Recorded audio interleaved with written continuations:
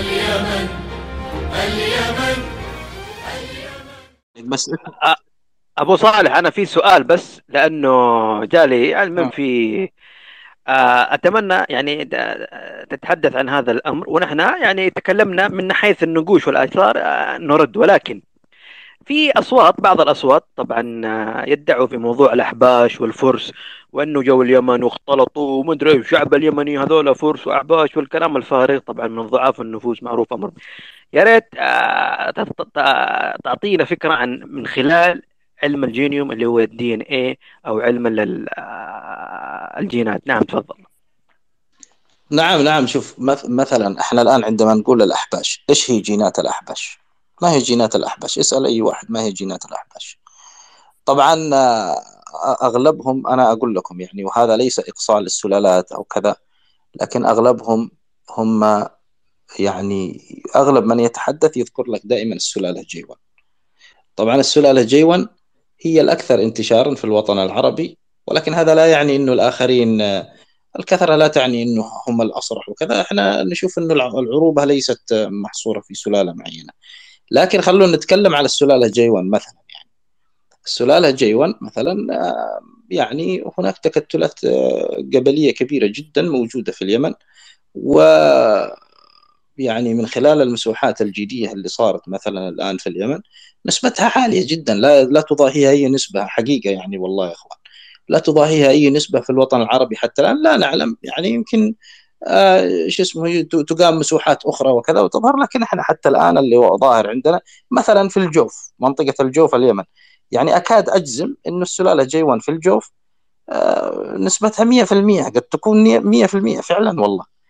آه، ف ويوجد سلالات أخرى موجودة في اليمن لها تكتلات ولها التقاءات قديمة، ولكن مثل ما قلت لكم لأنه أغلبهم مركز عليها فنتحدث عنها، وليس إقصاء للسلالات الأخرى. السلالة جي 1 مثلا عليها تكتلات من قبائل مختلفة يعني في اليمن. جينيا عندما نتحدث عن التقاءات القبائل، يعني مثلا أنا سمعت في بعض المساحات يقول لك والله الفرس الأحباش، يعني إحنا فحصنا ما وجدنا جيناتهم. منين جو؟ وينهم؟ ما وجدنا الجينات، ما وجدنا. يعني أغلب النتائج، يعني أغلب التحورات تجدها، أو اللي موجودة في الحبشة مثلا ولها ارتباط بجزيرة العرب واليمن بالتحديد، تجدها أفرع من التحورات اللي موجودة في اليمن، وليس العكس. إذن هذا يدل لك على ماذا؟ على أنه الهجرة من وين؟ من الجزيرة العربية، من الجنوب وليس من هناك. يعني فأين جيناتهم؟ احنا ما لقينا جيناتهم. اليوم عندما نتحدث أيضا عن القبائل العربية والقبائل اليمنية، اليوم الكلام هو على القبائل اليمانية. طيب لو نيجي نشوف القبائل هذه اللي تكتلت مثلا على بعض التحورات، ومنها نقول سؤال جيد. طيب التقاءاتهم في اليمن أقدم من أعمار القبائل، التقاءاتهم الجينية وهيكليتهم أقدم من أعمار القبائل، مما يثبت أن التحور الجامع لهم أو جدهم الجامع كان موجود بنفسه في اليمن، يعني ما جاء من فوق. بعضهم يجي يتكلم لك يقول لك والله السلالة جاءت من هنا وجاءت من، لا تكلمني أو لا تحدثني عن السلالة أو لا تحدثني عن الفرع اللي جاء، حدثني عن أعمار الالتقاءات في جغرافيا معينة، وكم عمر القبيلة اللي هم عليها. أعمارهم أكبر من عمر القبيلة في المنطقة الجغرافية هذه، يدل على أن سلفهم الجامعي كان موجود هنا، ما جاء من مكان آخر. إذا أنت لا تنسب قبيلة لمنطقة جاء جدهم منها، لأنه جدهم إذا جاء من المنطقة الفلانية هذه، المنطقة اللي هم فيها بقول لك منين جاء للمنطقة. فاستلموا السلالة جي 1 مثلا من فوق، من البي 58. بي 58 يقال أنه نشأ في الشمال، وحتى الآن المعطيات تقول هذا الكلام. لكن لما ننزل للأفرع اللي تحته، تحت البي 58 زد 643، زد 643 هيكليته كلها في جنوب جزيرة العرب. ولو تستلم السلالة من فوق يعني وتبدأ، لا يوجد تكتل لأي قبيلة إلا القبائل اليمنية، أو لا تبدأ التكتلات إلا بتكتلات القبائل اليمنية، يعني سيبان وقبائل خولانية وكذا.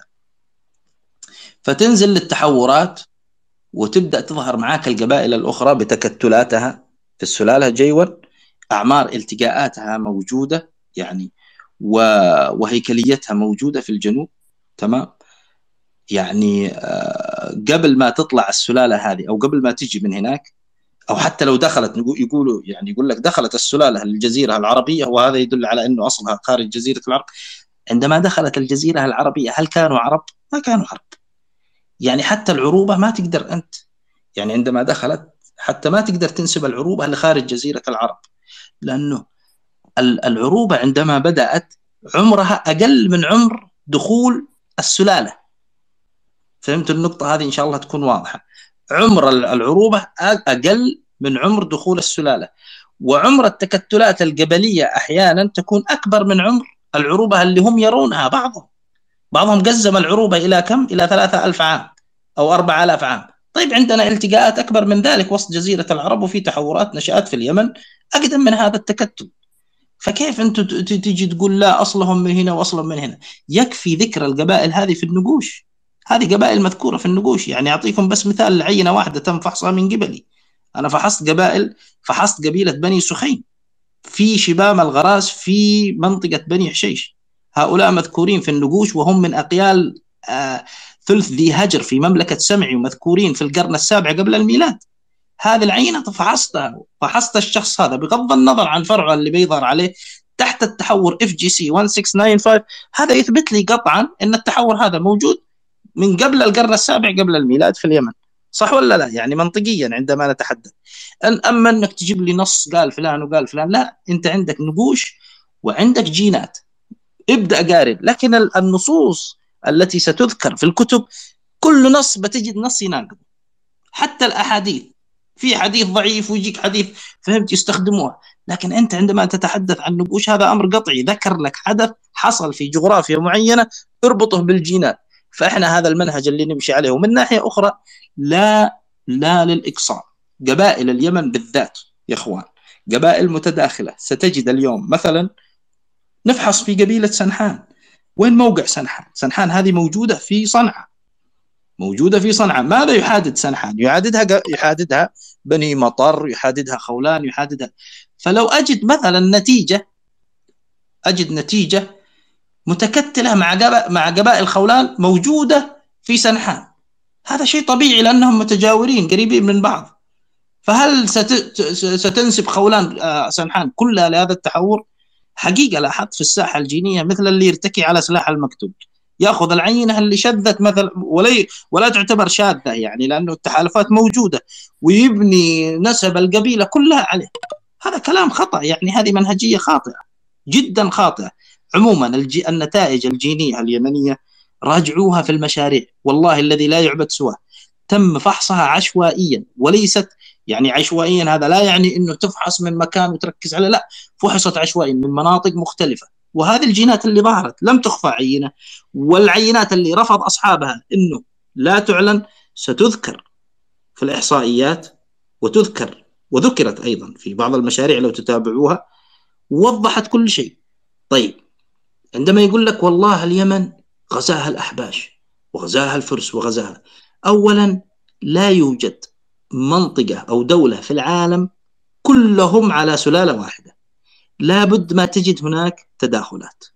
والمناطق المتجاورة أكيد في فرع من هنا بيدخل هنا وفرع يجي هنا، لكن أنت عليك بالهيكلية، عليك بالأكثرية، عليك بالأوضح. وهذا لا ينفي الآخرين، لأنه في بعض الناس لهم يعني في سلالات حقيقة يعني حتى نكون منصفين لها التقاء قديم جدا، مثل السلالة EM 84 أو 85 التقاءها قديم جدا في جزيرة العرب، وسلالات أخرى السلالة T نسبتها كبيرة جدا في جزيرة العرب.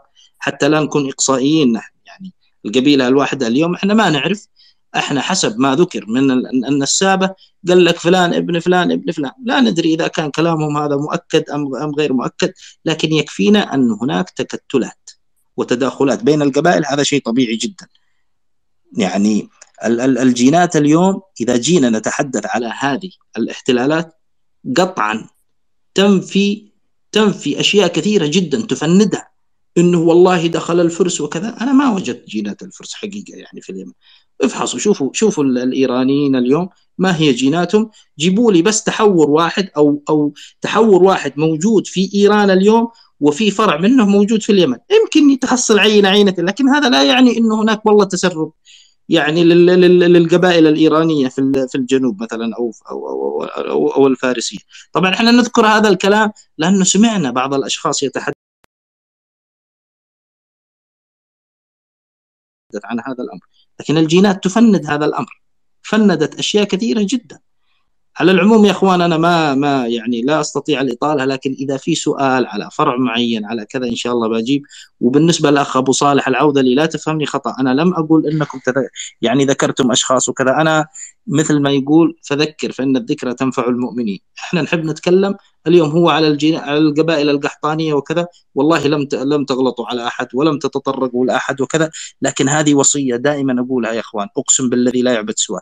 ما نريد ندخل في عدناني قحطاني، ننفي هذا ما ننفي هذا، لا، احنا واحد واصولنا واحده وقبائلنا واحده ومتداخله. فخلونا نتحدث في المساحات الجينيه هذه عن الاشياء اللي تنفعنا لديننا ولمستقبلنا ولقبائلنا. فما نريد ان احنا نفرق. احنا اليوم نذكر تاريخنا، وهذا ذكرنا لتاريخنا لا يعني ان احنا ننفي الاخرين. لا، لا تنفي الاخرين، هم لهم تاريخ وانت لك تاريخ، فاذكر تاريخك، وهذا المفروض ما يزعل احد. وعفوا يا اخوان على الاطاله، في اسئله او في شيء يعني اخر انا موجود باذن الله تعالى. شكرا لكم يا اخوان. شكرا للمهندس الأخ يحيى. وضح كثير من الأمور حقيقة والالتباسات من بعض الإخوة للأسف الذي لديه العنصرية.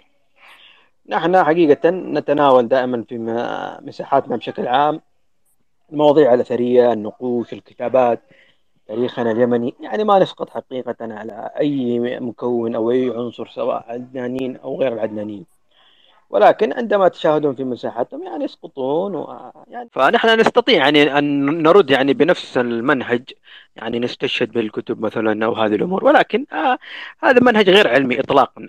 الاستشهاد بالمصادر الكلاسيكية يعني فيها أمور الشك فيها كبير جدا حقيقة، وهي تحتاج لعملية فحص وتمحيص. أما من خلال النقوش فهي قطعية. النقوش والآثار هذه يعني أمور مثبتة عند العلماء. يعني النقوش معليش هي أصدق من الكتب هذه والسجلات كلها. معليش النقوش يعني سجل تاريخي مهم جدا لأي شعب حضاري يمتلك حضارة يتم تدوين تاريخه بشكل عام. يعني نحن لولا الله من ثم النقوش يعني ما عرفنا شيء عن اليمن. شفت، ما عرفنا أي حاجة، ولكن النقوش هي أهم. لأنه شوف، من أهم مقومات الحضارة الإنسانية بشكل عام هو التدوين اللي هي الكتابة. ما دام وجد الكتابة دام وجدت الحضارة. هذه قاعدة ثابتة عند العلماء. أي شعب من الشعوب يمتلك خط مستقل نشأ في إقليم محلي، أعرف أنه هذه الحضارة أو هذه المنطقة تمتلك فعلا، وهذا اللي وجدناه. يعني ستجد أن المكونات الحضارية هذه في اليمن مثلا عندهم خط المسند وهو خط محلي لم يأتي من أي مكان. المسماري وهو موجود في العراق وانتشر للشام، وأيضا في بلاد علم وفارس لاحقا عبر الآرامية. كذلك مصر وادي النيل هيروغليفي. فهذه مكونات حضارية عملاقة، يعني عملاقة جدا، لديها أمور يعني نحن نستشهد فيها حقيقة. لذلك نحن منهجنا من حيث النقوش والآثار هي المصادر الحقيقية من حيث السرد التاريخي، وهذا أيضا يعضده الآن علم الجينات. نعم، تفضلوا. معلش بس أعلق أو في نقطة يعني أحب أعيد أذكرها. شوفوا، يعني في نقطة أيضا مهمة جدا. يعني جينيا اليوم من ينسب أي قبيلة عربية لمنطقة خارج جزيرة العرب، لا يوجد قبيلة عربية، ويسمعوني إن شاء الله الإخوان اللي هم يعني مهتمين بالجينات، لا يوجد حتى الآن قبيلة عربية التقاءاتها خارج جزيرة العرب. يعني كل قبائل العرب تلتقي، أو إذا كانت تكتلاتها وأصل يعني وكيف نقول التقاءات فخوضها كلها داخل جزيرة العرب. إذا لا يوجد قبيلة عربية تستطيع نسبها لخارج جزيرة العرب. لا يمكن. حتى التقاءات القبائل هذه أو الفخوض مع بعضها تجدها داخل جزيرة العرب. استلموا السلالات كلها يعني. وبما أن الأغلبية يعني أنا ملاحظ يعني على السلالة جي 1، طيب استلم لي السلالة جي 1 مثلا FGC 1695. عندما نشأ هذا التحور كل القبائل اليوم اللي متكتلة تحته ما كانت موجودة، يعني ما كانوا موجودين، فكيف تريد تنسبهم لشيء خارج جزيرة العرب؟ طيب إذا جيت تنسبهم لخارج جزيرة العرب لفرع، بترجع في دائرة ترجعك في الأخير لأفريقيا. تمام؟ إذا أصل قبيلة معينة هو المكان الذي نشأت فيها القبيلة، والمكان وأصل أو مثلا إذا جينا نقول أصل العروبة وكذا، أصل العروبة هو المكان الذي تكتلت أو بدأت فيها الثقافة العربية، بدأت فيه تكتلات القبائل العربية، من هناك ظهرت القبائل. عندما جاءت السلالات هذه، ركزوا معي يا أخوان، عندما جاءت السلالات هذه هل دخلت السلالات كقبائل؟ لا، ما دخلوا كقبائل، دخلت فرع أو كذا. وحتى لو دخلت السلالات هذه جزيرة العرب، قبلها كانت موجودة في جزيرة العرب هذه السلالات. عندك الفرع سي اف هذا حسب هيكلية الجينات اليوم وحسب كلام العلماء، هذا الفرع نشأ في جنوب جزيرة العرب. عندك الفرع EM 215 من السلالة EM 215، هذا الفرع فيه فرع طالع منه مباشرة اسمه الفي 16. الفي 16 هذا ما هو موجود إلا داخل جزيرة العرب، وهو فرع موازي للفرع EM 435، حتى نكون منصفين نحن. هذا الفرع قد ربما يكون الفرع EM 215 نشأ بكله داخل جزيرة العرب، لكن لو جينا ورجعنا للسلالات يعني من قبل وكذا، ستجد إنه الكتلة الكبيرة جدا من السلالات البشرية اللي عليها يمكن أكثر من ثلثي العالم نشأت في جزيرة العرب حسب الهيكليات الجينية اليوم. إلى اليوم جزيرة العرب فقيرة بالرفات، لم تفحص أي رفات داخل جزيرة العرب، ما فحصت إلا في الشمال، في تركيا، في كذا. إذا هذا الوقت بدري يعني حتى على موضوع الإسقاطات، والله أنتم كذا وأنتم كذا. أصحاب السلالة جي 1 يقولوا لهذولك أنتم أفارقة، وهذول يقولوا لهم أنتم قوقازيين، هذا كلام يعني ما هو وقته، بدري عليه، وحتى ما في له أي داعي. التكتلات القبلية للقبائل العربية واضحة جدا في جزيرة العرب، فوقتها بدري جدا يعني. ويكفي يعني يكفي إنه موجودة قبائل مذكورة في النقوش، خلاص. حتى النقوش والله إني أشوفها اليوم حتى لو ما في جينات، يعني دليل قاطع جدا لأشياء كثيرة جدا. ما كانوا يصنفوا من رؤوسهم يكتبوا أشياء ما لها معنى، بل بعضهم كتب نسبه، صح ولا لا يا حسني وأبو صالح؟ كتب نسبه في النقوش وكذا، لا يوجد، لا لم تذكر في الكتب. نعم نعم. لم تذكر قبائل، لم تذكر قبائل في النقوش مثل القبائل اللي موجودة في جزيرة العرب، صحيح ولا لا؟ وبالذات القبائل اللي هي القحطانية، في مثل همدان، مثل سيبان، مثل خولان، بأسمائها التاريخية إلى اليوم ممتدة من قبل الميلاد. هل هذه صدفة يا إخوان؟ لا، ليست صدفة، متكتلة. يكفيك مثلا أعطيك مثال، حسني السيباني، أنت من قبيلة سيبان باسمها التاريخي اللي مذكورة يعني من أقدم قبائل العرب في موقعها الجغرافي في النقوش، ولها تكتل موجود على السلالة جي 1 مثلا على ال 860. هل هذه صدفة؟ ليست صدفة والله يا أخوان. لذلك لابد ما نراعي ونراجع أنفسنا وكذا، ونبتعد حتى عن العصبية. كل القبائل هذا والله ظهر هنا، خلاص أنت على السلالة هذه، أنت على التحور هذا موروثك، هذا كذا. لكن إحنا اليوم لسنا في موقع إثبات، إحنا في موقع بحث، نبحث عن الحقائق. إلى اليوم إحنا ما أثبتنا شيء، لكن الجينات اليوم والنقوش تعطينا دلائل يعني، وخلونا نمشي عليها، وإن شاء الله مع الوقت إن شاء الله الأجيال القادمة هذه إحنا نقدم لها شيء مفيد. هذا ما عندي يا أخوان، وشكرا لكم. أبو صالح، هناك سؤال تفضل. يقول إذا كانت هذه النقوش والجينات كلها قحطانية، ماذا بقيتوا للعدنانيين؟ وهل قريش قحطانية إذا كان الأهل هي خارج جي 1؟ ايش ترد عليه؟ طبعا النقوش المسندية ذكرت، عشان أرد عليه من النقوش، ذكرت عبد قيس وذكرت معد وذكرت مضر بأنهم كانوا في نجد. كمل يا أخ المهندس. والله شوف، معلش أنا أتكلم في هذا الجانب بعيد عن الجينات. هذه قبائل معروف تاريخيا وحتى دينيا أنها قبائل موروثها عدناني، فلا نستطيع قحطنتها، ولا هذا موروثها يعني. فخلاص هذا هو موروثها هذه القبائل. في إشكالية أيضا عند العرب. العدناني عنده إذا الفرع أو إذا تحور الجامع نشأ في جنوب جزيرة العرب هذا ينفي عدنانيته، والقحطاني عنده التفرع حقه إذا نشأ في الشمال هذا ينفي قحطانيته. لابد ما نبتعد عن هذه الأشياء. لا يعني إنه مثلا ما ندري، يمكن سيدنا إبراهيم عليه السلام وصراحة حسب لو يرجع الواحد للتاريخ هو مهاجر أصلا، آباؤه مهاجرين من جنوب جزيرة العرب. فهل ننفي العدنانيين عليه؟ لا، ما تقدر. ما نقدر ننفي. في نقش على فكرة هؤلاء عدنانيين أصليين يعني. نعم. أيوة. نستطيع. نعم نعم تفضل. نعم يا أبو صالح. وبالنسبة وجد نقش حقيقة. تشوف فكرة الأنساب أصلا هي فكرة جاية من اليمن حقيقة، يعني تسربت في الفترة الجاهلية ومن ثم في فترة عهد التدوين الإسلامي، لأنه لدينا نقش يؤرخ من الفترة A وهي نهاية الألف الثاني. في النقش هذا لأحد المكاربة يذكر سلسلة من ذو فيشان، فلان ابن فلان ابن فلان ابن فلان ابن فلان، يعني يمكن 7 ولا 8 جد. وهذه دلالة قاطعة بشكل كبير بأنه الأنساب هذه فكرة، يعني قبل ما موضوع عدنان وقحطان هي فكرة في الأصل موجودة في النقوش اليمنية القديمة، وتم يعني تسريبها في فترة لاحقة فعلا.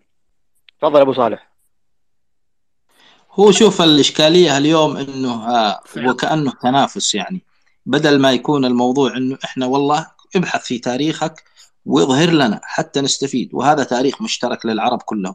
إحنا نفتخر والله بكل العرب، بكل العرب، بكل مواريثهم وتاريخهم مشرف. أكيد في فترات مظلمة وكذا هذه حاصلة، لكن أيضا يزعل الواحد من الإقصاء.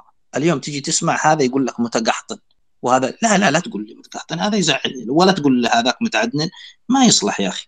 خلاص هذا موروثه وهو عليه وكذا ومتعدن. أبو صالح نعم. شوف، طبعا التدوين كان في تلك الفترة الزمنية بيد اللي يديروا الحكم. طبعا القبائل التي تسمى اليوم عدنانية أيضا دونت في تلك الكتابات، ولم يتم أحد يعني محوها، مثل قبيلة مضر، معد، عبد القيس، عامر وغيرها، ذكرت في النقوش المسندية وذكرت أرضها حتى، فلم يعني أحد أن يمحو تاريخها أو يحذفه. أيضا إذا أراد الأبناء وسط الجزيرة العربية أو شمالها فتاريخهم موجود في النقوش المسندية، يعني لا يروحوش إلى كتب الأخبار. والأجداد ما نسبوهم شيء لهم، نسبوهم إلى أراضيهم، أرض عبد القيس، أرض معد، أرض مضر، أرض كذا، يعني يذكرون أرضهم ويذكرون منطقتهم ويذكرون لقب قبيلتهم. فإذا أرادوا تاريخهم هو موجود لدينا في النقوش المسندية، وأيضا موجود في الفاو التي اكتشف فيها 400 نقش، ووجود في نجران، وموجود في العلا التي اكتشف فيها أكثر من 300 نقش مسندي ولحياني ونبطي وثمودي، فكله مدون. وهي هذا شوف الإشكالية. نشارك لحظة بس، الإشكالية عفوا يا أخ سام إن شاء الله ما أطيل. هو الإشكالية بعضهم عنده ينتسب حتى لجورجيا ولا ينتسب لمن ولا يكون له أصول في منطقة معينة، يعني هذا حقيقة والله أمر مؤسف جدا والله يا أخوان. تمام يا أخي، أنت عندما تنتسب لهذه المنطقة يا أخي إذا أصولك منا افتخر بها، نفتخر بأصولنا حتى لو كانت من أين ما كانت. طبعا بعضهم يقول لك لا هذه والله عنصرية أنت كذا، لا تعال كلم واحد حبشي يقول له أنت أصلك عربي بيزعل منك، ولا تكلم فارسي تقول له لا بيزعل منك، وأنا العربي لا تقول لي إنك أصلك كذا وكذا بزعل منك. فهمت؟ كل واحد يفتخر بأصله، ولكن إذا كانت أصولنا من المنطقة هذه سنفتخر وسنثبت هذا الكلام. لكن اليوم كل يعني حتى المعطيات التاريخية والجينية تثبت كلام يعني ينافي أشياء كثيرة جدا. والله يا أخوان إني سمعت في بعض المساحات يقفز لك يروح يطلع فوق في السلالة ويبعد، أهم شيء يطلع للمكان اللي يبعده مثلا عن اليمن، وبعدين يقول لك لا أصلا أنا من هنا. ليش ما طلعت شوية ورجعت ورحت لأفريقيا مثلا؟ الأصل لأفريقيا يعني هي هتمشي. لا، الأصل هو المكان الذي نشأ فيها التحور ونشأت فيها القبيلة، نشأت فيه قبيلة بدأت تتكتل القبيلة هذه وتظهر كقبيلة. هذا هو الأصل. قريش أصلها مكة، القبائل هذيك أصلها كذا. فهذا هو الحاصل. ما ظهرت، يعني ما انطلقت من مكان، ما جاءت، لا يعني ما جاءت لا من العراق ولا كذا ولا من اليمن. هي قبيلة، هذا رأيي أنا وما أدري أخطئ أو أصيب، لكن هذه قبيلة نشأت في المكان هذا، إذا أصلها في المكان. مش تجي وتقول لي والله تحورها جاء من هنا والتحور اللي فوق. طيب التحور هذا اللي جاء من المنطقة، ومنين جاء للمنطقة سلفه؟ أقول لك من المنطقة. فحترجع لي في حلقة لن تقف إلا في أفريقيا في الأخير. تمام. إذا الأصل هو المكان الذي نشأت فيه القبيلة وفيه التحور الجامع لهذه القبائل، منه ظهرت القبيلة. قبلها لا، امسك السلالة من تحت واطلع لفوق. هذا هو المنهج الصحيح اللي أنا أراه. نعم يا أخوان. طيب يا شباب، شكرا يا باشمهندس. تفضل يا سام. طبعا انا شوفوا بالنسبه برد على السؤال اللي ذكره الاخ ابو صالح واللي جاء بالخاص، هل قبائل عدنان يعني من اليمن وهل كذا؟ طبعا شوفوا يعني العلم مقدس، يعني اذا في حاجه علميه لازم نعترف بها، ما نتبع اهوائنا. يعني اذا في علم، اذا اثبت العلم شيء خلاص هذا واضح. فالمساله الجينيه بالنسبة لقبائل مثلا معد، قبيلة معد جينيا هم تحت 1695. هذا التحور يكاد يكون بالإجماع، والناس كلها عارفة أنه نشأ في جنوب الجزيرة العربية، يعني من مارب إلى تثليث، أو من تثليث إلى مارب، أو في هذه المنطقة حول هذا الإقليم، من الجوف نجران إلى هذه المناطق. ممكن يتغير ويتحور، ولكنه في جنوب جزيرة العرب قطعا. إذن أنت جدك الجامع مثلا قبيلة مضر الذين تحوروا تحت L22، وبجانبهم أخوانهم القبائل الكهلانية، مدحج وهمدان وكندة وطي وكل هذه الشيء. فجينيا الجذور من جنوب الجزيرة العربية، ما الضير في ذلك؟ نعم نقولها بكل صراحة، جينيا ثبت أن القبائل المعدية أو العدنانية جذورها بدأت من جنوب الجزيرة العربية، أو من ما يسمى باليمن التاريخي القديم. عندما نتحدث عن اليمن نتحدث عن اليمن التاريخي، ما نتحدث عن الحدود السياسية، حتى ما يكون واحد عنده حساسية يعني هذا قطرية. لا ما في التاريخ، عندما تتكلم في التاريخ لما تقول اليمن أو تعني جنوب جزيرة العرب، هذا معروف عند كل مؤرخين. نعم القبائل العدنانية نشأت في جنوب جزيرة العرب في اليمن، جذورها تمتد من اليمن، وهذا بينته لنا الجينات. خلاص هذه مسألة ما فيها كلام. الشيء الثاني أنه النقوش تدعم هذه الفكرة، يعني يقول لك ذكر في النقوش أن معد في مناطقها. النقش في القرن السادس الميلادي، وين حتكون معد؟ يعني حتكون في صنعاء معد في القرن السادس قبل الإسلام ب50 سنة، وين بتكون معد؟ ذكر حملة معد كرب يعفر إلى نجد، الملك الحميري معد كرب يعفر سير حملة لمواجهة الفرس، وذهب وجمع القبائل العربية وذكرها بالاسم: حمير وحضرموت ورحبة من همدان ومدحج وكندة ومضر وبني ثعلبة. هذه مذكورة في النقش. جمعهم وغزا بهم للفرس بسبب اعتداءات قام بها المنذر، وهو أحد الملوك المناذرة، كان شديد وقاسي وكذا، وسبب اضطهاد لبعض القبائل العربية، فاستعانوا بهذا الملك الحميري فرد عليهم بالهجوم إلى سهل كوثة. يقول في النقش إلى سهل كوثة في العراق. طيب لما يجيك نقش متأخر في القرن السادس، نعم بيذكر مضر في مواطنها، بيذكر نزار في مواطنها، لكن النقوش القديمة جدا إيش اللي يدللك على أن الجذور نشأت من اليمن؟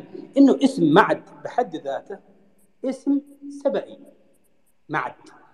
يعني حتى علماء اللغة عندما يفسرون معنى معد كرب، مثلا عندما نذكر عمرو بن معد كرب الزبيدي، واحد من فرسان العرب، من أشهر فرسان العرب، تمام، هذا من مدحج من مساعد العشيرة، يقولون يفسرون ماذا يعني معد كرب، يقولون ومعد كرب بلغة حمير يعني كذا، فمعنى ويقولون ان هذا الاسم بالاجماع انه اسم سبعي من جنوب الجزيره العربيه. وتجد كثير من النقوش، انا وجدت 9 نقوش كلها باسماء اشخاص معد بن فلان ومعد بن فلان ومعد بن فلان، كلها في العمق التاريخي لليمن كانت موجوده في فترات قديمه. كذلك تحدثنا عن نقش موجود باسم قبيله غطفان، كانت موجوده في جوف اليمن، يعني فلان اسلم مقدم قبيله امير غطفان، هذا كان في الجوف. كذلك وجدنا نقش سعد الجدني اللي كان يسمى كبير اعراب ملك سبأ، ويذكر القبائل هذه الكهلانيه ويذكر معهم باهله، قبيله باهله قيسيه. فكثير من النقوش تعضد الوجود الذي اثبتته الجينات انهم من جنوب جزيره العرب. هذه مساله علميه، ليش الناس تتحسس منها؟ ما فيها حساسيه يا اخي، انت جذورك من هنا، من هذا المكان، ما المشكله في ذلك؟ ما تضيع يعني انت لازم تجيب جذورك من شعوب غير عربيه؟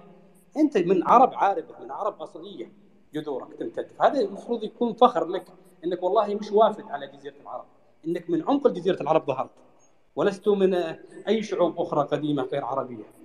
هذا بالنسبه للنقوش والجينات. قريش ايضا بعضهم يقول لك ها تبون قريش منكم، وكانه كذا خوفك انه قريش من اليمن هذه مشكله. يا حبيبي رسول الله نفسه في احدى الروايات عندما ذكر حديث الايمان يماني والحكمه يمانيه، قال في احدى الروايات وانا يمان.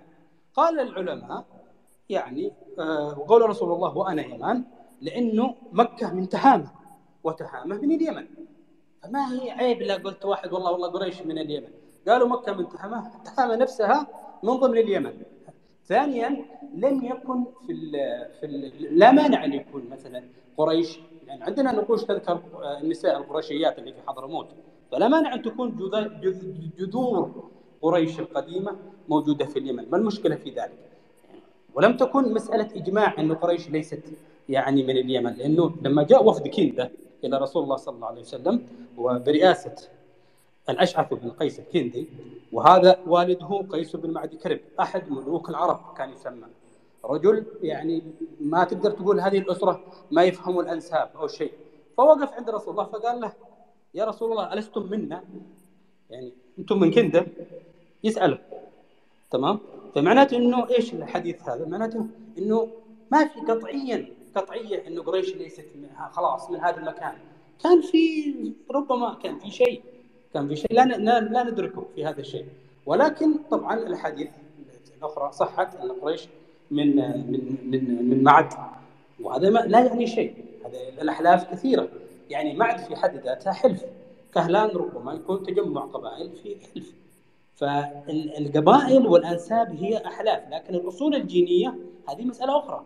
فاذا ثبت انه جينيا هؤلاء الذين ظهروا في دي 1 من القبائل المعديه او العدنانيه من ضمن التفرعات القحطانيه، هذه ما في مشكله، معناته ان الجذور واحده وانهم من ارومه واحده وانهم عرب اصليه كلهم. مساله اسماعيل عليه السلام، حتى بعضهم يتكلم يقول لك طيب كيف اسماعيل وما اسماعيل؟ يا اخي قضيه انه ولاده اسماعيل حتى في انه ولد في العراق مساله ليست محل اجماع، يعني هي روايه توراتيه، ولد اسماعيل في اور كسديم. طيب هذا الفاضل الربيعي يتكلم يقول لك اور كسديم هو كور كسديم، يقول لك هم فسروه ان كسديم معناها اور الكلدان، وقال انا اتحدى اي مؤرخ في التاريخ يثبت انه شعب الكلدان وجد في العراق في عصر سيدنا ابراهيم. قال شعب الكلدان متاخر جاء بعد ابراهيم ب1000 سنه. فقال وين ولد؟ قال ولد في كور كسديم، وكور كسديم موجود في نقش يمني، كور كسديم وهو جبل كساد في منطقة يافع، وخلف منطقة يافع توجد منطقة حران في البيضة ومنطقة ذي حران في الضالع. يعني حسب كلامه يقول هذه تتوافق مع الرواية التاريخية أنه ولد في كور كسديم وهاجر إلى حران حسب الرواية التاريخية. فليست مسألة قطعية أنه لازم يولد هناك أو أنهم جاءوا منها. يعني أمور الجينات هذه تثبت أشياء كثيرة، يعني في التاريخ في الروايات ربما تكون هناك آراء كثيرة، لأنه في التاريخ والروايات تجد رواية وتجد رواية تنقضها، تجد رواية وتجد رواية تعارضها. فالجينات تحدد لنا المسار، توجهنا توجيه صحيح، تخلينا نرجح هذه الرواية على تلك الرواية. فهذا فقط ما حبيت أتكلم عنه. شكرا لكم.